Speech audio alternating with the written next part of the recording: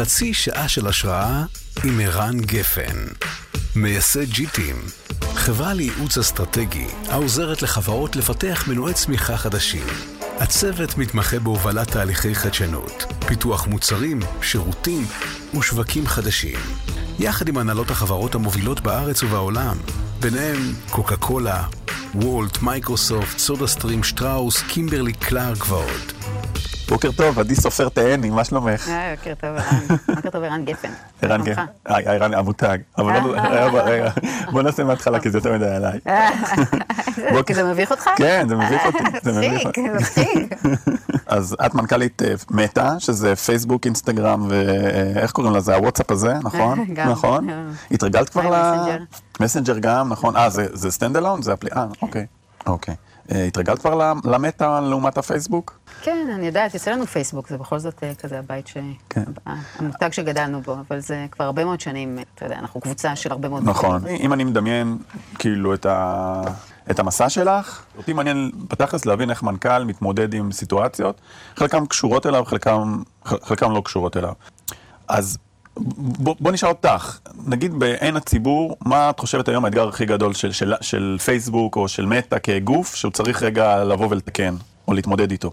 כן, אז כנראה שצריך לעשות הפרדה בין אתגרים שקשורים לתפיסות ובין אתגרים שקשורים לעשייה. נכון. אני אתייחס רגע לתפיסות, כי זה האתגרים, אני חושבת, היותר מורכבים שלנו, מן הסתם, הרבה מאוד אתגרים שקשורים בטכנולוגיה ובחדשנות, אבל רגע נדבר על הצד הזה של המשוואה. כן. כנראה משהו שקשור בטרסט, באמון. כן. אני חושבת שהפער הגדול בין מה שהחברה עושה, לאן היא רוצה להגיע, הערכים שלה, המוצרים שלה, כזה, מה מזיז אותה כל יום, מול איך היא נתפסת בציבור, הוא בלתי נתפס, הוא ענק. הוא פשוט ענק, זה פער ממש גדול, וזה עלינו. כנראה פישלנו בדרך במשימה הזאת של להסביר יותר טוב מה אנחנו עושים, ולזכות באמון של הקהל, time after time. אני חושבת שזאת המשימה, זה המקום המאתגר. יש עוד הרבה אחרים, כן? לא חסר, ואמרת, כאילו ב-2014 נכנסת והכל היה דבש. ממש לא.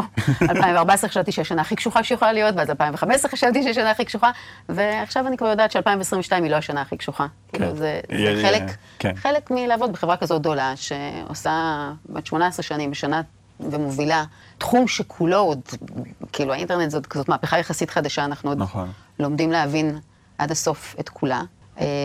אז זה חלק מהעניין. אבל הפער הזה בין מה שאנחנו עושים, הטוב והמורכב, הבעייתי, ואיכשהו נתפס הוא כנראה האתגר הגדול. את יודעת שהטריד אותי התשובה שלך עד שהוספת עוד איזה חלק, כי כאילו ברגע שאמרת, מה שמטריד אותי זה הפער, אז כאילו יש בתשובה הזו מימד של קצת חוסר, לא לקחת אחריות, כי לבוא ולהגיד, אוקיי, הבעיה היא לא המציאות, הבעיה היא איך שהיא נתפסת, כלומר, אני בסדר, פשוט לא מבינים את זה, ואני צריך לתקן את הבסדר, אבל החצי השני של התשובה שלך דווקא היה, אמרת להפך, אמרת כנראה לאורך הדרך בעבר, נפרם האמון הזה, וזה מה שנקרא עלינו. I would push back, כי אני חושבת שיש בעיה בפער על הכל. גם את האתגרים האמיתיים, גם את המקומות שבהם אנחנו מפשלים, לא מבינים מספיק טוב. אוקיי? אז אני פשוט חושבת שיש פער כרגע, בין איך החברה מסבירה את מה שהיא עושה, את מה שהיא הצליחה איתו, את מה שהיא נכשלה בו, את מה שעדיין לא פתור, ואיך שהוא נתפס בציבור. גם את הטוב וגם את הרע, יש פער. בוא רגע נתעסק רגע בפער הזה, לשיטתך איך תופסים ומה המציאות, ונראה רגע איך את רואה את זה. אז בוא נחשוב רגע מה הסיבות לאובדן האמון לפחות בין הציבור. אז לצורך העניין טענה אחת, אפרופו תפיסות, שבמקרה הזה פייסבוק בעיקר מייצגת איזשהו סוג של מציאות, שזה משפיע על התפיסה, כשהמציאות הזו, דרך האלגוריתם והפיד, מייצר איזשהו סוג של הקצנה, בין אם הקצנה בדעות, או בין אם חוסר ייצוג של מציאות, או בין אם פייק ניוז, וכל מיני דברים שמעוותים את התפיסה לקשר בין המציאות לבין מה שקורה, נכון? זה אחת הטענות. כן, אחת הטענות. אוקיי, עכשיו איך... אתה רוצה שנפרק אותה רגע? כן. אז אני אגיד כמה דברים. אני אגיד, קודם כל, אחת הטענות שהרבה פעמים ניתנת זה שאנחנו בתוך הפיד שלנו רואים את העולם שלנו, והתשובה היא שזה נכון. זה האקו צ'יימבר, נכון? אבל זה מה שאנחנו, גם בארוחת ערב ביום שישי, אנחנו נמצאים עם המשפחה שלנו ועם החברים שלנו, וגם כשאתה יוצא לבר, אז אתה יוצא ופוגש את החברים שלך, ואת האנשים שאתה רוצה לפגוש, וכשאתה קורא עיתון, אז אתה בוחר את העיתון שאתה רוצה לקרוא, כי אתה מאמין בו. אז העובדה שהיום יש לך יכולת לצרוך יותר תוכן ולפגוש יותר חברים. זה עדיין התוכן שאתה אוהב, וזה עדיין החברים שאתה אוהב. זה פשוט בווליום יותר גדול. אני לא חושבת שיש בזה דבר רע. אני חושבת שאחד מהדברים שהיינו רוצים זה לראות איך אנחנו כבני אדם כל הזמן מתפתחים ונחשפים לעוד עולמות תוכן, ואם כבר, אחד האינטרנט, ושניים אני מאוד מקווה שגם הפלטפורמות שלנו עושות את זה בצורה מאוד משמעותית. איפה כנראה התחושה שקראת לזה נפרע מהאמון, אז אני חושבת שהיא יושבת בראש ובראשונה על זה שהמהפכה האינטרנטית משנה אותנו כבני אדם. כן. זה לא קשור לאף חברה ספציפית. זה קשור למה שהאינטרנט מביא, לטוב ולרע, כמו כל מהפכה טכנולוגית. ועם כוח גדול באה אחריות גדולה. איזה מפרסם רוצה שהתוכן שלו ישב ליד תוכן של שנאה או של גזענות. כן. זה פוגע בהכנסות שלנו, כן. זה פוגע באינגייג'מנט של הלקוחות. אנשים לא רוצים להיות על פלטפורמה שהם רואים בה תוכן שלילי, בטח לא לאורך זמן. כן. האתגר הגדול שלנו הוא איך מסרים תוכן כזה. יש 3.6 מיליארד משתמשים היום, או people בקומיוניטי של מטא, שמייצרים מיליארדי פיסות תוכן כל יום, בכל דקה. כן. איך מזהים תוכן שהוא תוכן גזעני, ואיך מסירים אותו בצורה מהירה, ובצורה שלא פוגעת בחופש הביטוי, בצורה שמבינה קונטקסט ושפה ותרבות, זה ממש ממש מסובך, כן? ובסוף, כדי כזה לסבר את האוזן כמה הטכנולוגיה היא משמעותית כאן, אם נסתכל על 2017, בינה מלאכותית, שפיתחנו, ואנחנו מן הסתם משקיעים המון המון המון בבינה מלאכותית, זו הטכנולוגיה הכי רלוונטית לכל מה שאנחנו עושים. בינה מלאכותית זיהתה תוכן של שנאה בערך 23% מהתוכן. זאת אומרת, 23 מפיסות התוכן שיש בהם שנאה, זוהו אוטומטית על ידי בינה מלאכותית. כן. שנתיים אחרי, זה היה 89%, זה סוף 2019, 89%, והיום אנחנו כבר עומדים על קרוב ל-96%. עכשיו, רגע להבין מה זה אומר. 96% מתכנים שעולים על הפלטפורמה, בכל העולם, בכל השפות, בכל רגע נתון, תרבויות, גילאים, שיש בהם אלמנטים של שנאה או של גזענות, האלגוריתם מזהה לבד ומסיר לבד עוד לפני שמישהו ראה אותם. אוקיי? זה מטורף, כי אם אני מחר אכתוב לך שאני רוצה להרוג אותך כי איחרת, צריך אלגוריתם שיבין שאני לא באמת רוצה להרוג אותך, נכון? שאני צוחקת איתך או שאנחנו... או אולי לא. או אולי לא. זה לא פשוט. תחשוב על כל השפות ועל כל הקונטקסטים. כן, אני לגמרי מבין את האתגר הטכנולוגי, אבל לשיטתך אני רוצה to push back, אוקיי? כי בסוף יש את הטכנולוגיה ויש את הכוונה, אוקיי? והאמון הוא לא רק סביב טכנולוגיה, אלא הוא סביב האנשים וסביב הכוונה, אוקיי? לא יודע, לארצות הברית יש את החוקה, מדינה שיש בה בעיות, אבל אתה מבין, אוקיי, אני מבין מה הערכים המייסדים של הדבר הזה, וברור שיהיו בעיות. האנשים לא עד הסוף מאמינים שאתם רוצים בטוב. כלומר, האם יכול, ובואו נדבר רגע על טכנולוגיה בשירות האנשים, האם מישהו בנה אלגוריתם שנועד להגדיל את הסטיקינס, נועד להגדיל את האנגייג'מנט כמטרת על, ובגלל זה הוא מעודד יותר דברים קיצוניים. אני חושבת שזה הפער. אוקיי. אני חושבת שחלק מהדרך לסגור את הפער ולזכות באמון, זה שאנשים יבינו מה אנחנו עושים. נכון. ככל שיהיה להם מספיק סבלנות כדי להבין מה עושים, כי החברה משקיעה המון המון גם חשיבה, וגם עשייה, וגם משאבים, וגם טכנולוגיה, בלהצעיד את המהפכה האינטרנטית קדימה, כזה להגדיל את הנט פוזיטיב. אתה יודע, אתה יכול לבוא ולהגיד, אני לא מאמין לך.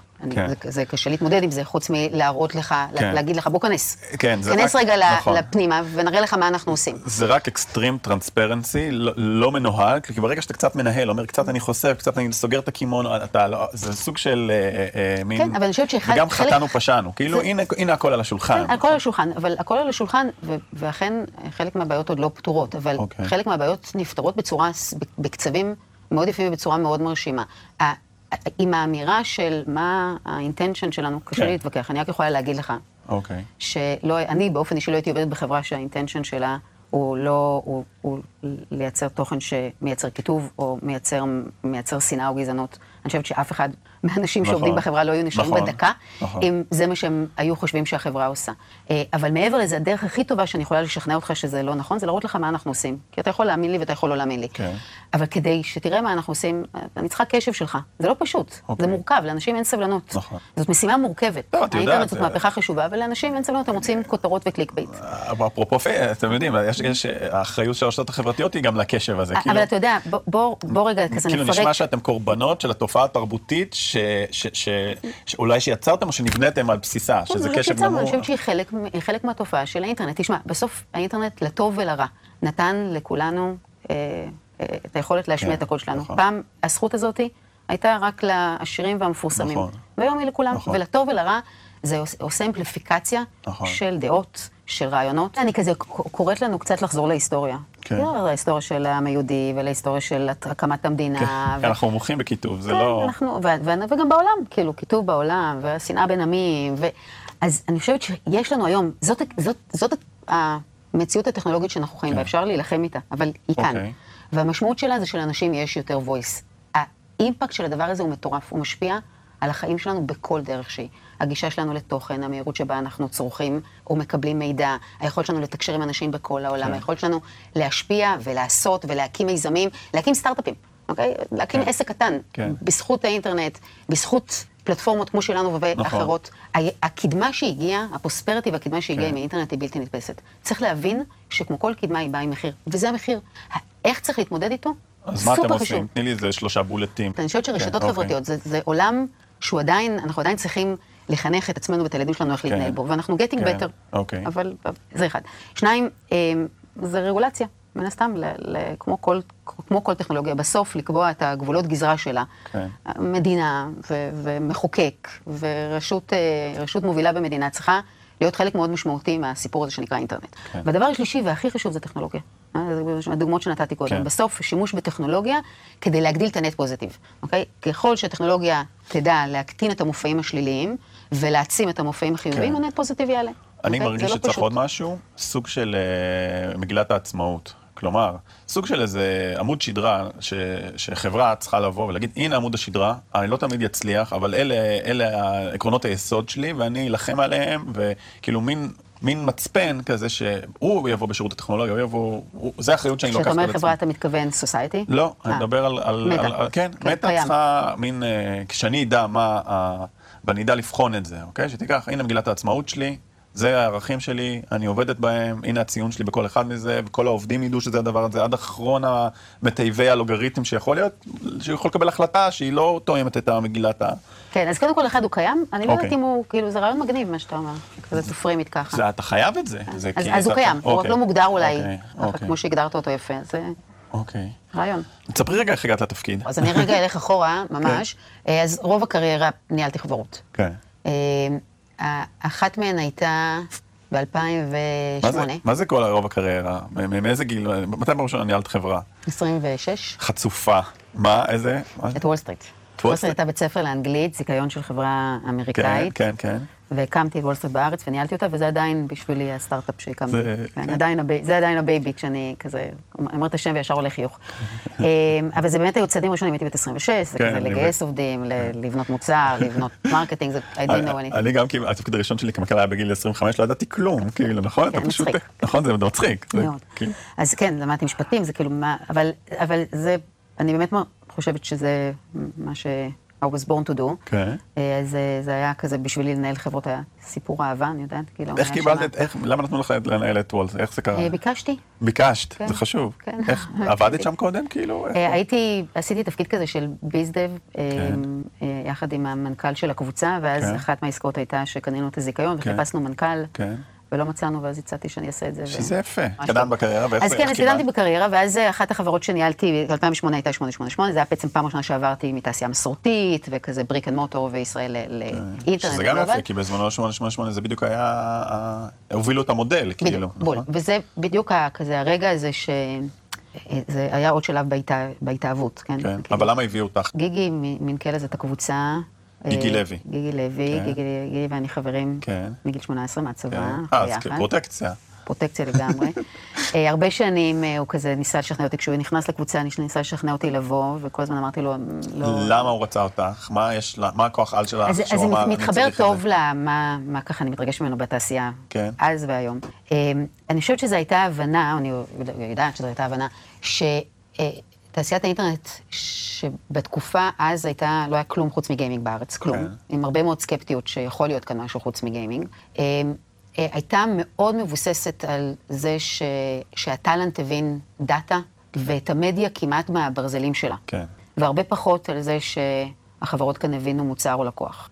אני חושבת שזה היה הסיפור. זה היה לבוא ולהגיד איך אנחנו לוקחים את שכבת הטלנט שאנחנו יודעים לגייס, שהיא חבר'ה שהם כזה דאטה סיינטיסט, מגיעים מהרקע הרלוונטי מהצבא, מהנדסים, ומוסיפים שכבה שקשורה בלבנות מוצרים עם תפיסת עולם שהיא מאוד קונסיומר סנטריק. כל המילים האלה היו כללות ב-2008, אף אחד לא הבין מה זה בכלל. מה זה אומר לבנות חברה שהיא קונסיומר סנטריק? מה זה אומר לבנות חברה טכנולוגית? חברה מוצרית שהיא קונסיומר סנטריק? אז זה סוג של גשר, כי מצד אחד אתה יודע לדבר את השפה שלהם, נכון? יש הרבה אנשים שיודעים קונסיומר סנטריק, אבל לא מבינים דאטה ולא מבינים... טק ודאטה. נכון? אז זה כאילו, זה שני העולמות, הגשר בין העולמות. נכון, אבל בסוף צריך להבין שכשאנחנו חושבים על consumer products, זה בראש ובראשונה consumers, לפני כל דבר אחר. נכון. אוקיי, אז לא משנה כמה טכנולוגיה תהיה מטורפת, אם לא תהיה הבנה עמוקה של משתמש, אין שום סיכוי להצליח לבנות מוצרים נכונים ולבנות הצעת ערך. אבל זה יפה שהוא אמר, לא בואי תקחי תפקיד, בואי תקחי הובלה, כי זה כאילו להעביר את כולם את הגשר. את הטרנספורמציה הזאת. זה לא להיות VP לנושא הזה שזה עוד יכולת. לא סתם ה-BFF שלי, החבר הכי טוב שלי, חכם. אבל כן, אני חושבת שהוא הבין, וזה היה מאוד ויז'נרי לתקופה, כי היום קל לנו להגיד, כשאנחנו מסתכלים מסביב, יש כל כך הרבה חברות אינטרנט ו-B2C מטורפות, שעשו כאן מהלכים משוגעים ובנו מוצרים וחברות באמת כאילו, שעשו דברים פורצי דרך, אבל אז לא היה. ממש לא היה, כאילו, זה סטארט-אפ ניישן של 2008, 2005, זה הארדקור דיפ-טק ניישן, כן? אין כאילו B2C, אין קונסיומר, זה באמת מילה גסה. אז היית צריכה לשנות את התרבות, אפילו את המבנה של החברה, אני מניח. נכון. אני חושבת שאחד הסימונים שירדו לי אז, בזמן שעשינו את הטרנספורמציה הזאת, והעברנו את החברה מלהיות חברת מדיה מאוד טקטית, לחברת מוצר ולקוח, סופר חזקה. בתוך המעבר הזה, הסימון שירד, זה שההזדמנות בישראל היא הרבה יותר גדולה. מלהקים כאן תעשיית גיימינג שהיא לא רק אופורטיוניסטית, אלא יותר אסטרטגית, אלא מלהקים כאן תעשיית B2C אסטרטגית. וכשיצאתי מ8, פגשתי מלא יזמים, באו אליי כולם, כי כולם כזה חיפשו מישהו להתייעץ איתו שמבין קצת B2C ואינטרנט, ובאמת לא היה. פגשתי מלא יזמים, מדהימים. בגלל קצת הפייסבוק? הגיע טלפון מפייסבוק, הם רצו להקים כאן משרד, התייעצו קצת עם יזמים, התייעצו קצת עם קרנות הון סיכון, וקיבלו את השם, ואני זוכרת את השיחה, זוכרת איפה הייתי כשכזה הגיעה שיחה, יצאתי מהספר. כן, חשוב. ישבתי שם בחוץ, עמדתי בחוץ, וכאילו הגיעה שיחה, כזה באנגלית מאירופה? כן, אנגלית מאירופה בדיוק, מלונדון, ומבסוט מעצמך שאתה מקבל שיחת טלפון כזאת, נכון? זה לא שהציעו לי את התפקיד, זה שהציעו לי להגיש מועמדות לתפקיד. אבל בכל זאת, זה רגע כזה כיפי, עם טיפה גאווה, אבל עובר לי בראש, אני כאילו הייתי בדרך להקים סטארט-אפ, B2C. כן, נכון. אז איך את מיישבת לעצמך את ה... החלטתי שכן, אומרת לי. ההבנה שאם אני ממש מאמינה בהזדמנות שיש בלהקים ולפתח כאן תעשיית B2C גדולה, despite כל הציניקנים וכל הסקפטים שאמרו שאין סיכוי, הדרך הכי טובה לעשות את זה לא עם סטארט-אפ אחד, וגם לא להשקיע בכמה, אלא בלעבוד בחברה שיכולה להיות פלטפורמה משמעותית, כדי להיות בעצם דיסטריביושן גדול או גשר כזה שמחבר בין ישראל לעולם. זהו, ובאמת כזה, זה היה גם הפיץ' בתהליך של הרעיונות, והם אמרו כן, לא חושבת שבזמנו פישר ושריל וניקולה מנדלסון, לא חושבת שאף אחד ממש הבין למה הם אומרים כן. כן, זה מעניין, כי כאילו כבר מההתחלה אמרת, השוק המקומי הוא פחות העניין, יותר מעניין אותי, למרות שזה עוד לא היה קיים במספרים, כלומר, לא יודע, תעשיית הפרסום הישראלית הייתה 4 מיליארד שקל, בתעשיית לא היה קיים. לא היה קיים.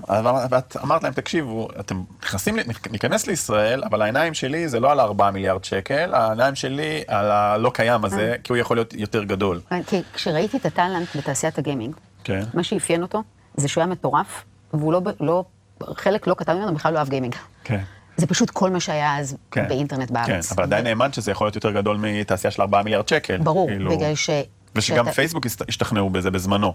כן, פייסבוק השתכנעו איתי, כאילו זה היה פחות חשוב, כי נתנו לי מנדט ואני חושבת שכאילו הבנתי שאני אוכל, אם אני אוכיח את עצמי זה יקרה. שהם נתנו את הפיץ', הם אמרו שזה היעד שלהם, של לקחת את האקספורט, או שהיום אני מניח, החלק של התעשייה המקומית בתקציב של פייסבוק, לא יודע, זה בטח איזה 20%, ובטח 80% זה האקספורט, אם אני מנחש, בסדרי גודל. מספרים אני לא... בסדרי גודל, העיקר הוא החוצה. אבל העיקר הוא החוצה, העיקר הוא סטארט-אפים, העיקר של העשייה שלנו, העיקר של הפעילות שלנו, זה עבודה עם סטארט-אפים בכל הגדלים. זה המשרד היחיד בעולם שעובד עם סטארט-אפים מהיום הראשון, לא כשהם נהיים גדולים. אבל את המטאברס אני לא קונה, לא קניתי את החזון. תקראי לי בומר, תקראי לי, לא קונה, לא קניתי את החזון. אני גם לא היחיד, כן? אני כאילו קורא על זה לא מעט. בוא נגיד, כאילו, אתה יודע, נלך ל-2007, רוב האנשים לא קנו את החזון של אייפון.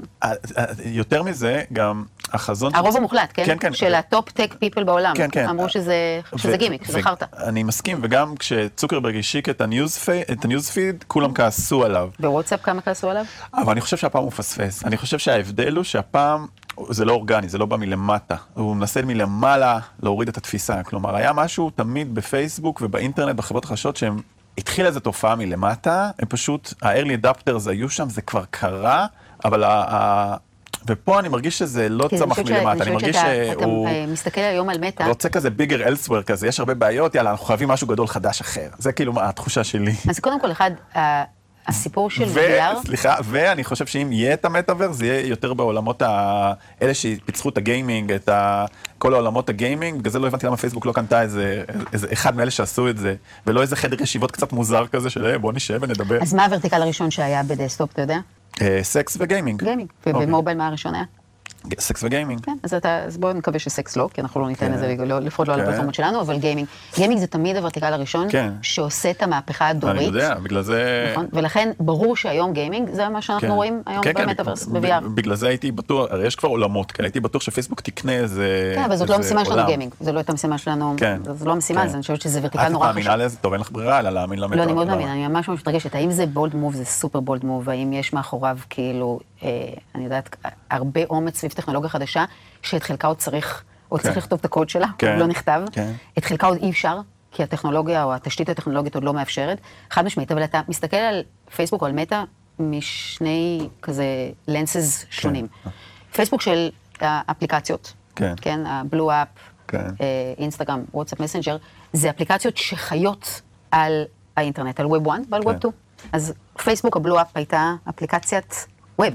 כן, נכון, זה כאילו, המעבר למובייל, היה קשה מאוד. כמעט פספסנו אותו, מה זה היה קשה? אני זוכר. בסדר, מה זה, כמעט החברה הייתה? בדקה 90, אני זוכר שהוא הכריח את כולם לעבוד רק מהמובייל, נכון? נכון, כי בעולם הזה של האינובייטור דילמה, בתוך פייסבוק שנולדה לווב, החשיבה שאפשר לייצר את אותה חוויה, והמעבר למובייל הייתה בלתי נתפסת. אז זה זווית אחת, היא זווית של אפליקציות שנבנות על תשתיות טכנולוגיות, ווב, מובייל. הפליי של VR של החברה הוא אחר, אוקיי? כאילו, יהיה גם פייסבוק וגם אינסטגרם במטאברס, אבל הפליי הוא פליי של לבנות היום את אותה מערכת של עולמות, כן, של עולמות דיגיטליים, של חוויות דיגיטליות, שנמצאות כזה בנקסט פייז של האינטרנט. אתה יכול להגיד, אני לא מאמין שיהיה נקסט פייז לאינטרנט. אז I will hold you accountable, נשב כאן עוד 10 שנים, אתה תזמין אותי לעשות שוב שיחה, ונראה. אז אני אגיד לך, אני כן מאמין שיהיה, אני לא בטוח שהוא בחזון של מין עולם מקביל, ואני חושב שגם אם כן... הוא לא בעולם מקביל, אני לא חושבת שהוא בחזון של עולם מקביל.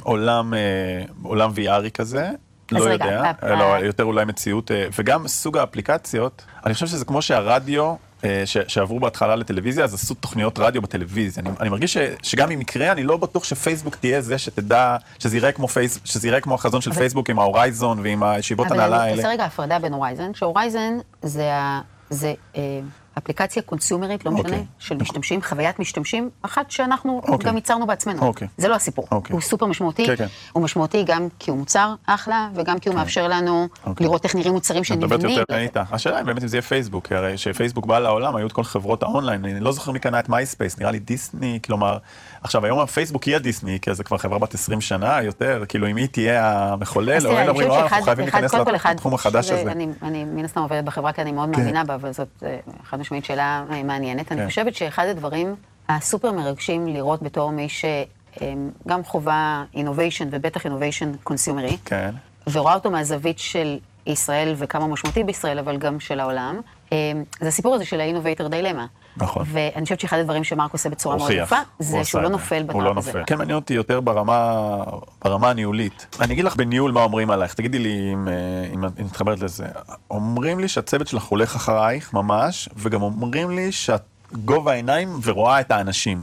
את מתחברת לזה? כאילו, זה משהו שאת... זה מאוד כיף לי לשמוע, ממש, וואו. אפשר לסיים. למה תסבירי לי, לא, אני רוצה ללמוד, מה זה אומר, איך סוחפים את האנשים, ומה זה לראות את האנשים, כאילו, מה זה בתכלס? לא מעניין אותי התוצאה, אני רוצה ללמוד מה השיטה, לא באתי לעוף עליך, אני רוצה להעתיק ממך. אוקיי? מה אני צריך לעשות כדי שאנשים יגידו, אנחנו הולכים אחריו, הוא רואה אותנו, ואנחנו... זה, מה זה אומר? תלמדי אותי. אני מנסה לחשוב כאילו איך להתייחס לזה. אני חושבת שזה לא מגיע ממקום של זאת שיטת ניהול של אנשים שתגרום להם להרגיש טוב. כן, זה לא אופורטיוניסטי, זה מה שאני אעשה כדי להמציא את התוצאה. זה מה שאני אעשה כדי שיאהבו אותי, זה מה שאני אעשה כדי שזה ירגיש להם נעים. זה לא מגיע מסיבה ותוצאה. לא. אוקיי. זה מגיע ממקום שפשוט חושב שגייסתי אנשים מטורפים, ושהדרך שלי להצליח זה להביא את הטלנט שלהם הכי הרבה, שזו העבודה הכי חשובה שלי, כמנהלת, לא כאינדיבידואל, כמנהלת. זה לגייס אנשים ממש חזקים, משקיעים בזה, ואנחנו כולנו משקיעים בזה המון. ולקחת אימור, כאילו זה לא להביא טלנט בלי אימור, זה להביא טלנט עם אימור. מה זאת אומרת? כאילו להביא ברייט הוא אף פעם לא obvious. אוקיי, כלומר זה לא בהכרח המצופה, אוקיי? זה כאילו משהו שאתה אומרת, יש פה איזה... כן, יש משהו שבחברה אומרים, ביטוי שאומרים שכאילו נחשב בחול נורא טוב, שאומרים סוליד. כן. אצלנו יודעים שאני שונאת המילה סוליד. סוליד. כן, לא אוהבת סוליד. כן. כאילו רוצה אקספשנל, לא סוליד. סוליד זה רע. אוקיי, ובאקספשנל את לוקחת הימור. אתה לוקח הימור, כי סוליד הוא בטוח, זה המשמעות שלו, הוא טוב והוא בטוח, זה ידוע. באקספשנל אתה לוקח הימור, כי זה יכול להיות לכל כיוון. אז אנחנו משקיעים הרבה בלחפש אנשים שהם אקספשנל ולקחת בית על אנשים. איך מזהים אקספשנל? וואי, זה גם תורה, תכף נדבר על זה. כי אני חושבת שגם פה יש... כי אני חושבת שאקספשנל פיפל מזהים אקספשנל פיפל. אז זה קודם כל נענה על השאלה הראשונה, כי אני חושבת שהיא. אז זה לגייס אנשים ממש חזקים, ואז לעבוד בלהביא את החוזקה שלהם לידי ביטוי, בכל דרך שאפשר. מזה מגיע בגובה העיניים. הוא לא אופורטיוניסטי, הוא לא מתאמץ, אני לא מתאמצת. בגלל זה בגובה העיניים זה כאילו כמעט מגוחך, מה זאת אומרת? ברור. יושבים לי אנשים שהם חזקים יותר ממני, שהם באזורים מסוימים הרבה יותר חזקים ממני, שהבאתי אותם כי אני חושבת שהם מדהימים וחכמים, וכל אחד מהאזור החוזקה שלו, מהיכולות שלו, אז יש שם משהו שהוא פשוט בתפיסת עולם אמיתית שאתה נמצא בחדרים, שכל מה שאתה רוצה זה לשמוע מה יש לאנשים להגיד ומה הדעות שלהם וממה הם מסכימים וממה הם לא מסכימים, ולתת רגע לכולם לריב ולצעוק ולהבין שהרעיונות הכי טובים יגיעו מהשיחה הזאת. לפני כמה שנים שמעתי, אני לא חסידה גדולה של ספרי ניהול, לא בגדול קוראת אותה ממש מהר, כזה את הכותרות, ומבינה את הג'יסט, אבל לפני כמה שנים גם שמעתי הרצאה, ואז גם קראתי את הספר, זה נראה לי פחות או יותר אולי הספר השלישי שקראתי ממש בניהול את כולו, ומרקרתי, שממש התחבר אליי, שנקרא Multipliers ו-Diminishers. לא מכיר. וואו, כן, אז אם I have one, ובאמת כזה את TLDR של רובם קראתי, של רוב הספרים הנחשבים קראתי. אם יש אחד שבאמת בעיניי שווה לצלול ולחפור בו, זה. אוקיי, שמה התיאוריה אומרת? מולטיפלייר? שכאילו לחזק את החוזקות? שבגדול, כשמסתכלים על מנהלים בעולם, מנהלים חזקים. אפשר לחלק אותם למנהלים שהם מולטיפליירס ומנהלים שהם דמינישרס, ומנהלים שהם בגדול יכולים להיות שניהם חכמים באותה מידה, ושניהם נחמדים או לא נחמדים באותה מידה. זה לא מי נחמד ומי לא נחמד, וזה לא מי חכם ולא חכם. אז תדמיין שני מנהלים, שניהם חכמים באותה מידה, מוצלחים באותה מידה, אם שניהם תרצה לצאת לבירה או לא, באותה מידה. אבל האחד הוא חכם בעצמו, והשני הוא כזה ג'יניוס, והשני הוא ג'יניוס מייקר. והמולטיפלייר הוא כזה שמייצר הרבה פעמים בלי להיות מודע, אבל זה במיוחד מקסים כשעושים את זה עם הרבה מודעות, מייצר סביבה שהיא, אני רוצה להגיד מאפשרת, אבל אמיתית דורשת. כאילו, הסטרונג מולטיפלייר זה לא מאפשר חופש מחשבתי ולהביא את הבסט של עצמך, אלא היא דורשת את זה. זו סביבה שאנשים עובדים בה נורא קשה, אבל הם עובדים נורא קשה עם המוח. הם מביאים את עצמם, את החשיבה שלהם, את הרעיונות שלהם, את הלמידה שלהם, את התובנות שלהם, את הפידבק שלהם, הכל. הם מביאים כל הזמן, וכל הזמן עוד, וכל הזמן נמתחים עוד ועוד עוד. ודמינישר זה מנהלים שהם נורא חזקים, והם יכולים להיות מאוד מוערכים על ידי העובדים שלהם. זה לא בהכרח, זה נשמע כזה מילה שאנשים אומרים, אני לא רוצה לעבוד בשבילו. הם מאוד מוערכים, אבל האנשים תחתיהם מוקטנים, לא מודלים. כן. את יודעת איפה רואים את זה טוב בארגונים? יש ארגונים שכזה, השיחה במסדרון, זה מה היא חושבת, מה היא אמרה, אוקיי? כלומר, אתה מבין שבסוף הדברים החשובים, זה כאילו לרצות אותה. אז תשמע, ליז מספרת משהו, היא נותנת דוגמה ממש מגניבה, היא לוקחת שני דמויות מאוד מפורסמות באנגליה, ומספרת, שכזה מנתחת אותם כאחד מולטיפלייר ואחד דמינישר. אז אחד, היא אומרת שהעובדים שלו, העובד שלו נכנס לפגישה איתו, ויוצא ואומר, וואו, איזה מדהים הוא. והשני, העובד נכנס, ויוצא ואומר, וואו, איזה מדהים אני. יפה. ובסוף, זה summarizing it, אוקיי? השורה התחתונה זה שזה סביבות עבודה, שאחד האנשים עובדים בהם יותר קשה, לא פחות קשה. מחקרית, הרבה יותר קשה, אבל עושים את הקפיצות קריירה הכי משמעותיות. זה מנהלים שכל שנה שווה 7. השאלה, בהתקדמות אני איתך, השאלה איך אפשר להיות דורשני, אבל לא להיות בעל הדעה. להיות מצד אחד מאוד דומיננטי, כי אם אתה דורשני, זה אומר שאתה דומיננטי במערכת יחסים, זה לא כזה, יאללה, רוצו ודברו איתי מתישהו, אבל לצד הדומיננטיות, זה איפשהו מאפשר. כן, איך אפשר מצד אחד לדחוף, אבל מצד שני לא להיות, זה מה שהוא חושב. כן, אז אני חושבת שמה שזה מאפשר, זה שילוב של שני דברים. זה אחד, עשייה שמאוד מונעת מהעובדים. כן.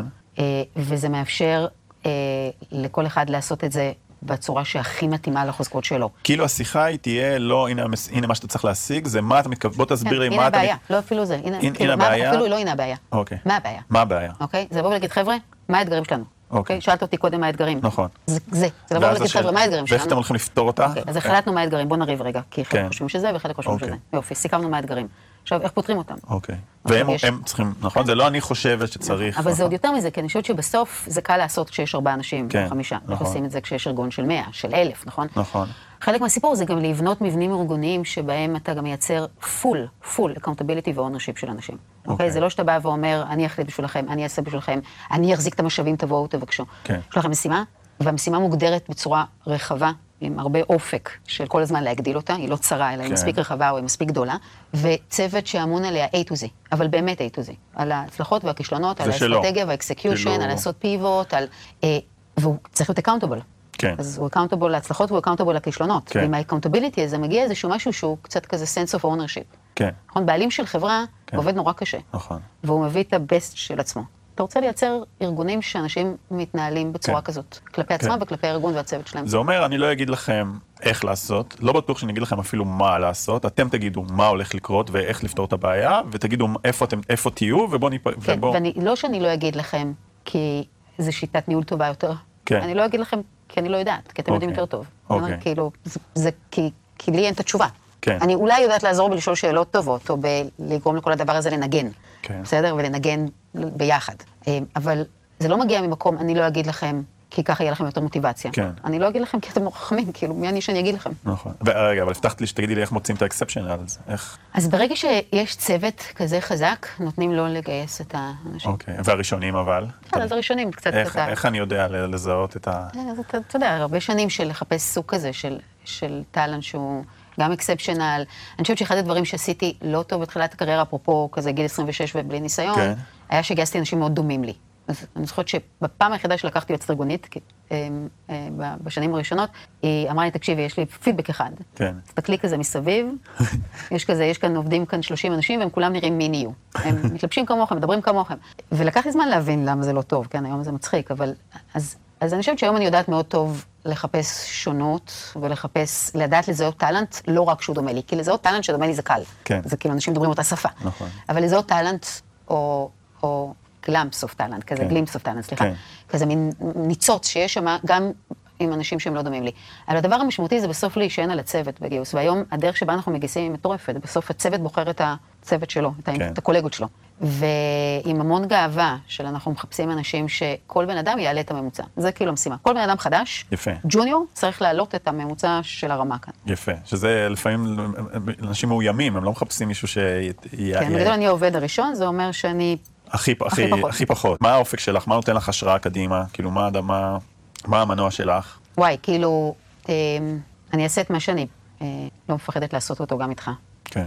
וזה לא לפחד מציניות. כן. בן אדם ששונא ציניות. ואני אגיד שמה שהכי מרגש אותי, חוץ מן הסתם המשפחה שלי והאנשים הקרובים אליי, זה ישראל, והתעשייה כאן. זה ישראל בכלל. את חושבת שאנחנו מוכנים לחורף הקרוב? החורף הקרוב, כן. כן? כן, כאילו, תקשיב, מה, חורפים קטנים עלינו. באמת, כאילו... זה מה שעברנו. זה לא, כאילו, זה כן, זה לא יהיה תקופה פשוטה, וחלק גדול מהיזמים כאן עוברים משבר בפעם הראשונה. לא היו עוד יזמים, אפילו לא ב-2008, בטח לא ב-2002, 2001, אבל... וזה במידה רבה אקסרסייז טוב, כאילו חלק מההתבגרות של התעשייה זה גם לדעת לעבור חורפים, ולדעת לא רק לעבור אותם, אלא לבנות את הארגון שלך, להיות יותר רזיליאנט אליהם. אז זה סייקל טוב שיבגר את התעשייה, אבל הוא רק יחזק אותם. קטן עלינו, אתה אומר. לא, באמת קטן עלינו. יאללה, בוא נצא לדרך. זה היתרון, דרך אגב, של להיות יחסית מדינה קטנה שפועלת בכל העולם. העולם מספיק גדול, גם אם הוא עובר משבר, וגם אם לא פשוט, הוא פשוט כל כך גדול. שאם אתה מספיק חזק ומספיק חוצפן ומספיק מוכשר, ומספיק זריז ומספיק אג'ילי ומספיק מעז. כל הדברים שאנחנו די כאלה בסוף, נכון? זה אפילו יכול להיות טוב לנו, לעומת אלה שקצת נכנסים לשוק פריז, נכון? ממש. תודה רבה, עדי. תודה לך, היה ממש כיף. אני להמשיך עוד שעות. חצי שעה של השראה עם ערן גפן. מייסד ג'יטים, חברה לייעוץ אסטרטגי העוזרת לחברות לפתח מנועי צמיחה חדשים. הצוות מתמחה בהובלת תהליכי חדשנות, פיתוח מוצרים, שירותים ושווקים חדשים. יחד עם הנהלות החברות המובילות בארץ ובעולם, ביניהם קוקה קולה, וולט, מייקרוסופט, סודה סטרים, שטראוס, קימברלי קלארק ועוד.